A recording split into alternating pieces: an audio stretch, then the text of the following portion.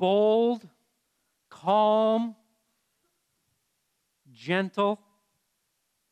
You could describe it as unwavering confidence. That's what God wants followers of Christ to have.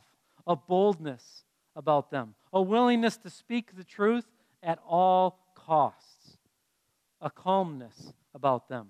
That when the storms of life hit, they don't experience the anxiety like the rest of the world, but they're at peace from God's promises. A gentleness about them, that they're able to approach others the way Jesus did, and they themselves are approachable. You could say that followers of Christ are to live with an unwavering confidence. I'm concerned this morning, as I look at my life and as I look at the lives of those who proclaim the name of Christ, that we don't have this unwavering confidence, that too often we're not bold. We don't have this calmness that we should, but we have the same level of anxiety as our neighbors who don't know Christ. We're not any gentler with the truth than people who we believe completely different than. So how is it that we can become people who are bold, gentle, and calm? Well, that would mean we need to have deep roots. That we need to have roots that go so deep that we've got strength for each thing that we face. Another way of looking at it this morning is that I believe Christians are called to be a brand new Suburban and not a 1987 Chevy Nova. You see, when I went to take my driving test, I had to use a 1987 Chevy Nova for my driving test. My mom owned a little four-door Chevy Nova. It's a cardboard box on wheels, basically. The beauty of a Chevy Nova is that you can parallel park that thing just about as easy as you can parallel park a bike. It's awesome. A Chevy Nova is cheap to run, great gas mileage. A Chevy Nova is easy to operate. There's some great things about a Chevy Nova. It's easy, it's light. But at the end of the day, if you're riding in a Chevy Nova in the back seat, good luck hearing anything that's going on in the front seat. And if you're riding in a Chevy Nova on the interstate and there's any South Dakota wind at all, good luck getting up to the speed limit of 75, let alone cracking the minimum of 40. When you're in a Chevy Nova and there's wind, the thing just moves all over the road. A Chevy Nova is not exactly a picture of strength, but a Suburban, on the other hand. You can drive a Suburban in the wind and not even know it's windy, except via the gas tank.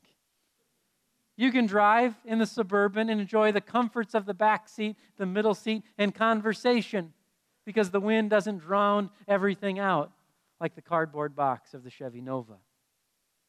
Too often, though, as Christians, we're like the Nova. We're swayed all over the place by different teachings, different winds, whatever it might be.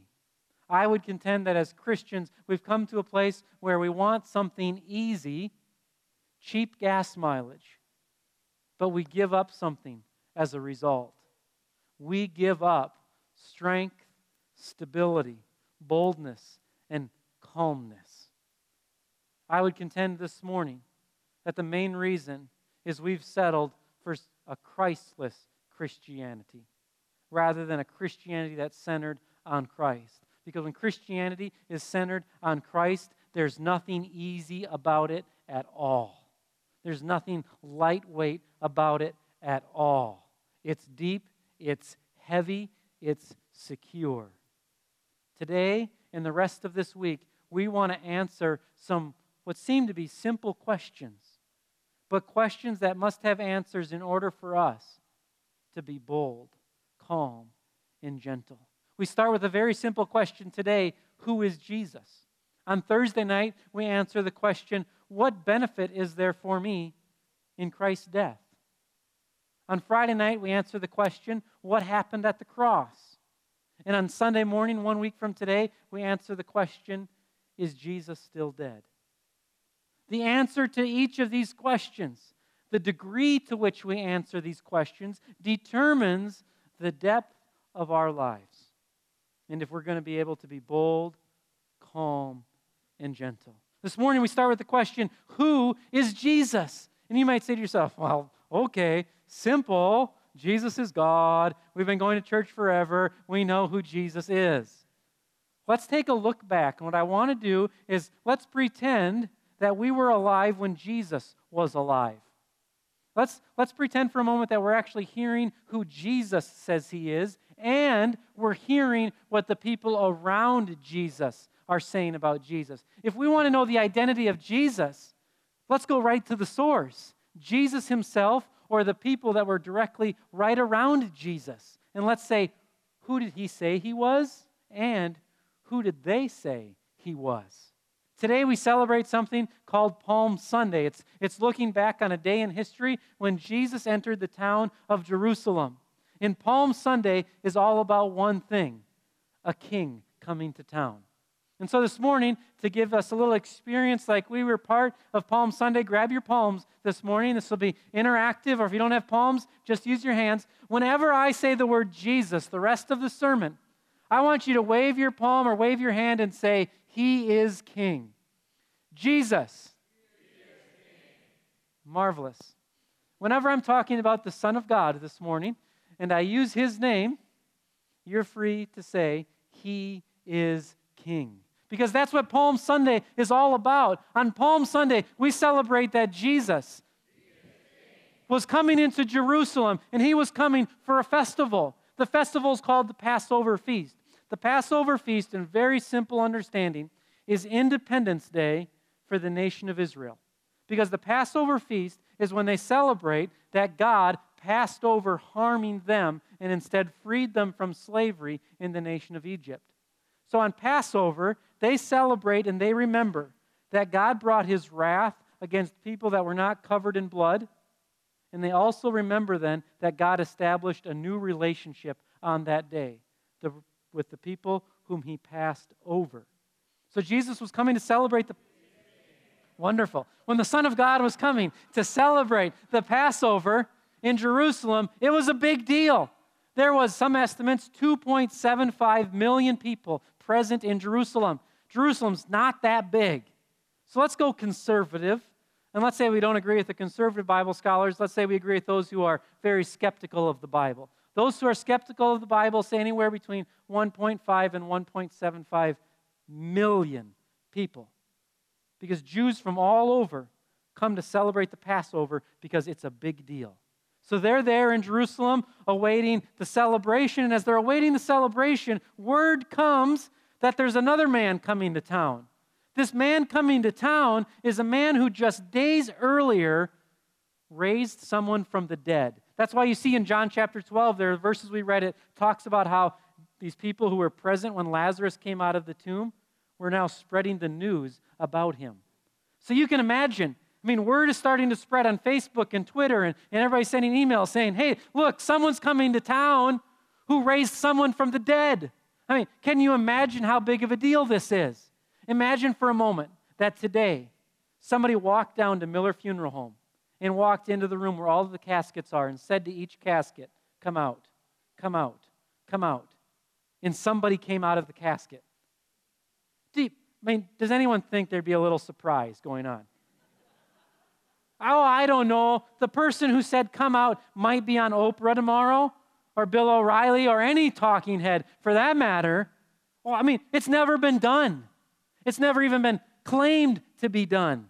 And so here you got a man coming to the city who just did this, brought someone out of the tomb. And so Jesus, all right. We're only halfway into this, and you're already losing steam. So here we got the Son of God coming to town. And as he's coming to town, word's starting to spread that there's a man coming. A man who's greater than other men. Well, who do they believe is coming to town? Who they believe is coming to town is found here in John chapter 12 in what they say. John 12, verse 13. They say, Hosanna, which means save us. Blessed is he who comes in the name of the Lord, even the King of Israel. Very simply, what they're saying here is they're saying this, oh, blessings to you, King. Thank you for coming to save us.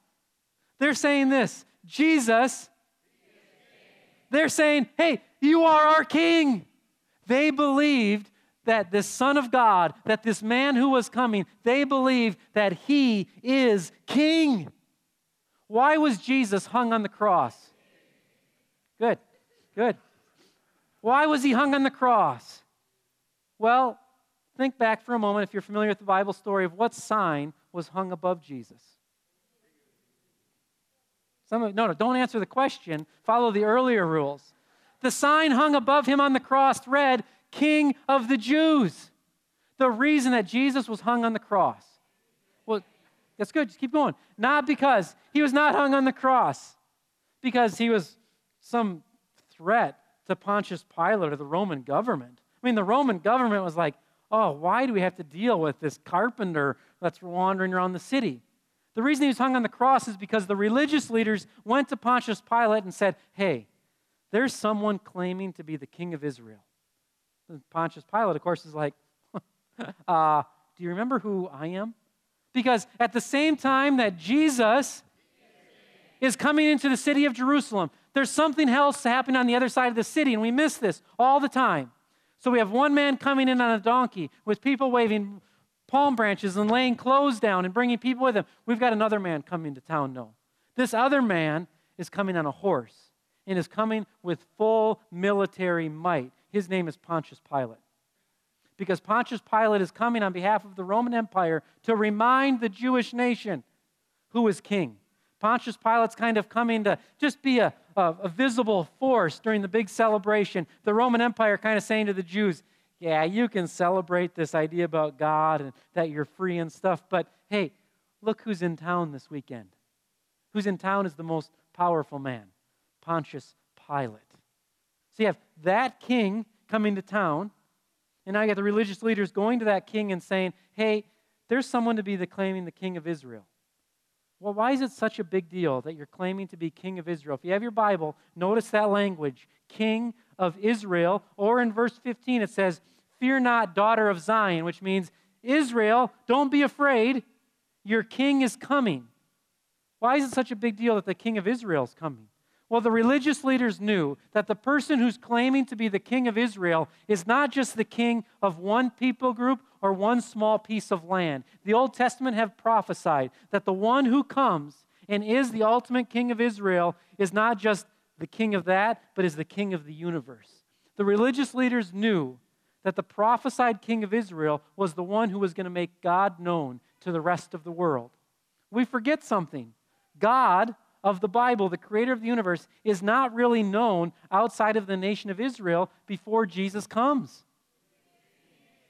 Before the Son of Man comes, God is not known outside the nation of Israel. The universe was created, and then the Creator chose this people group, Israel.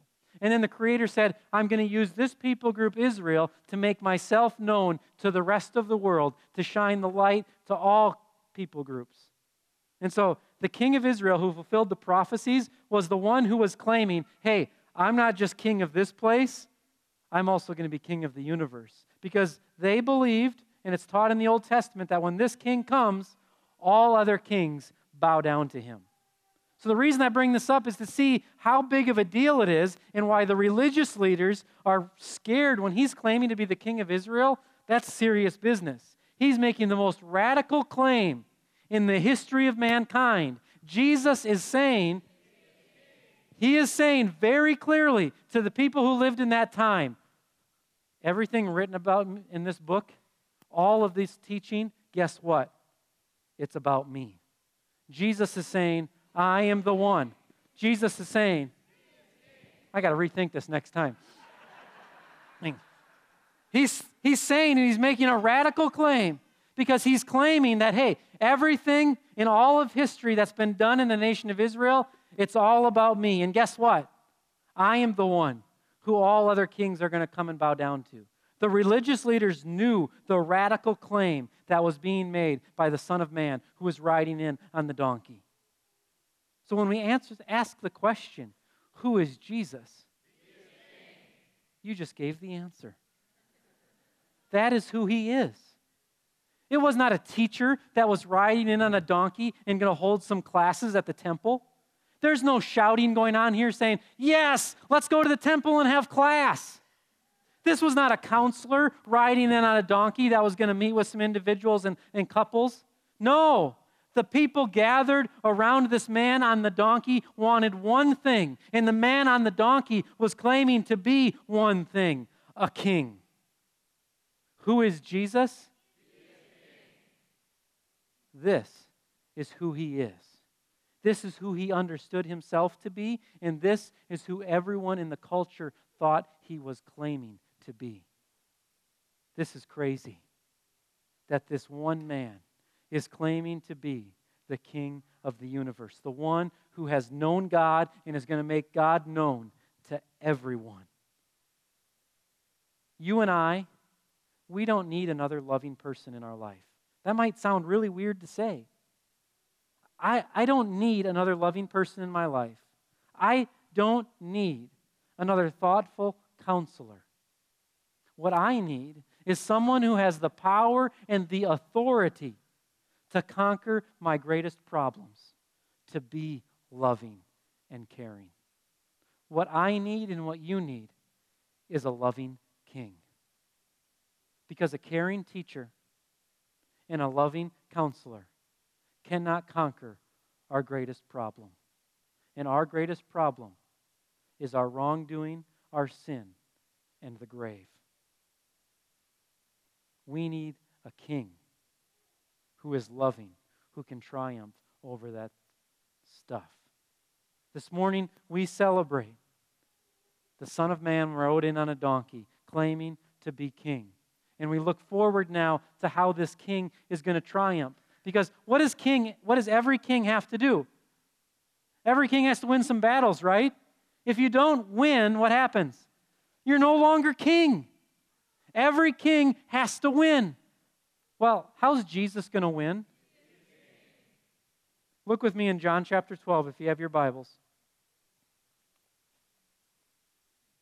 How is it that this man on the donkey is going to win? How is he going to triumph like every king does? John chapter 12, verse 24, verse 23, we hear this. The hour has come for the Son of Man to be glorified. In other words, what he's saying here is he is saying, hey, the moment's here. My greatness is about to be seen. And the disciples had to be saying, yes, this is it. This is the moment we've been waiting for. He's come to Jerusalem and he just announced the moment is here. Well, then what does he say? Truly, truly, I say to you, unless a grain of wheat falls into the earth and dies, it remains alone. But if it dies, it bears much fruit. Oh, man. What? You just said we were going to conquer, and now you just said you're going to die. Well, how's that going to work? Because this king, who's the king of the universe, conquers vastly different than the king that day who was riding in on a horse. The king who was riding in on a horse that day, Pontius Pilate, how does he conquer? He conquers by putting the people who are enemies on a cross, by physical killing them. Military conquer. How does Jesus conquer? He says right here, whoa. He says right here, he conquers by dying. Our king is vastly different, and our king's methods are vastly different. He chooses to give of his life rather than ask others to lay down his life so he can stay in power. This is the way of our king. And today we celebrate communion. Communion, which was originally established on the Passover feast. Communion is known as the victory celebration in the church. Such a weird thing. We come and we have these little wafers or bread, wine or juice, and we say, hey, this is our banqueting table. This is our victory meal. Well, that's odd. How is this your victory meal? It's our victory meal because our victory is the death of Jesus Christ on the cross. And so every time we celebrate communion, what are we doing? We're actually celebrating our victory. We're remembering how our King has triumphed. What are the implications for you and I today? If Jesus has triumphed this way, what are the implications for you and I? The implications are this. If he is king, knowledge is not enough. It is not enough to know Jesus. It's not enough to know that. That's not what's required of us. A simple knowledge is not what's required of us, and knowledge is not enough. I have the knowledge in my mind that if I make a grocery shopping list, I'm going to spend less money and eat healthier. But guess what I do all the time? Go to the grocery store without a list. I know that. I know very logically a list saves me money. But I still go to the grocery store without a list. Knowledge in and of itself is not enough. And the same is true in our relationship with God and our relationship with Jesus. Let's look and see what is enough. Look with me in John chapter 12. He just announced that he's going to die. Now verse 25 and 26, he says, whoever loves his life loses it, and whoever hates his life in this world will keep it for eternal life. If anyone serves me, he must follow me. And where I am, there my servant will be also. Knowledge is not what he's looking for. What he's looking for is obedience, following. If we want to be underneath King Jesus, guess what? We can't just know who he is. He has to be our king. And if he's our king, what he's saying right here is that we travel the same road that he has traveled. To think that our king has to travel a road of suffering and we get to travel a road of pleasure is hypocrisy and contradictory. Jesus says we have to follow the same path that he has followed. The implications, if this is true, that he is king, the implication is this: you and I have to follow. We have to follow. We can't just know things about him. So the issue this morning is not, is the Son of Man king of the universe? The issue this morning is not, is the man riding the donkey a king? No. That issue has been solved. He is the king, no matter what anyone says in this room this morning. No matter how you respond this morning, guess what? You have no say in it. Jesus, he is king. It does not matter what I say. It does not matter what you say. He's king. That's not at issue. What's at issue is this: is he king in my life? What's at issue is he the one who has conquered on my behalf? Is he the one with the reins of control over my heart, my mind, my being, who I am? I can find two places in the Bible where the crowd tried to make Jesus king. 2 times they tried to do it by force. Both times that I read, at least, he sneaks away. He pulls back and leaves. Seems very odd. Here you have an opportunity to by force, he's got enough people, become king. But it's not the way the Son of God operates. This morning, by one word this morning, everybody in this room could be bowing their knee to him as king. He could do it. He's got the power, the authority to do it. It's not the way he operates. It's not what we see in Scripture. What we see in Scripture is he does this. He says, I'm going to be a king who lovingly lays down my life for people. And I'm going to say to these people, I love you. I know what's best for you. I'm going to give you an opportunity to come and let me be your king. The ball's in our court, folks. He's put it in every human's court and said, what are you going to do? Are you going to say, you can be my king? He's already king of the universe. Is he king of your heart? This morning, you have an opportunity to receive something. This morning, we're going to celebrate the victory dinner. We're going to celebrate our king conquering on our behalf. And so this morning, I want to invite you to participate in the victory dinner. I want to invite you to receive your king who's died on your behalf. This morning, we're going to celebrate with some of our young people who this last couple of weeks have been going through First Communion. They met with me, and then I sent them home with adults to learn from them what it means to participate in communion. And we talked about the Passover, and we talked about Jesus dying for us. And so this morning we're celebrating with them that this is the first time they receive this blessing. But for many of us, this is another time in a list of many that we've received it. Well, this morning, let's ask ourselves this question. As I receive this gift, is the one who gave it my king? As I receive this gift, his body and his blood given for me, is he my king? We can't force you to receive it this morning, just as Jesus doesn't force us. But we can offer it to you this morning. Free will, and say, here it is. Jesus says, here I am.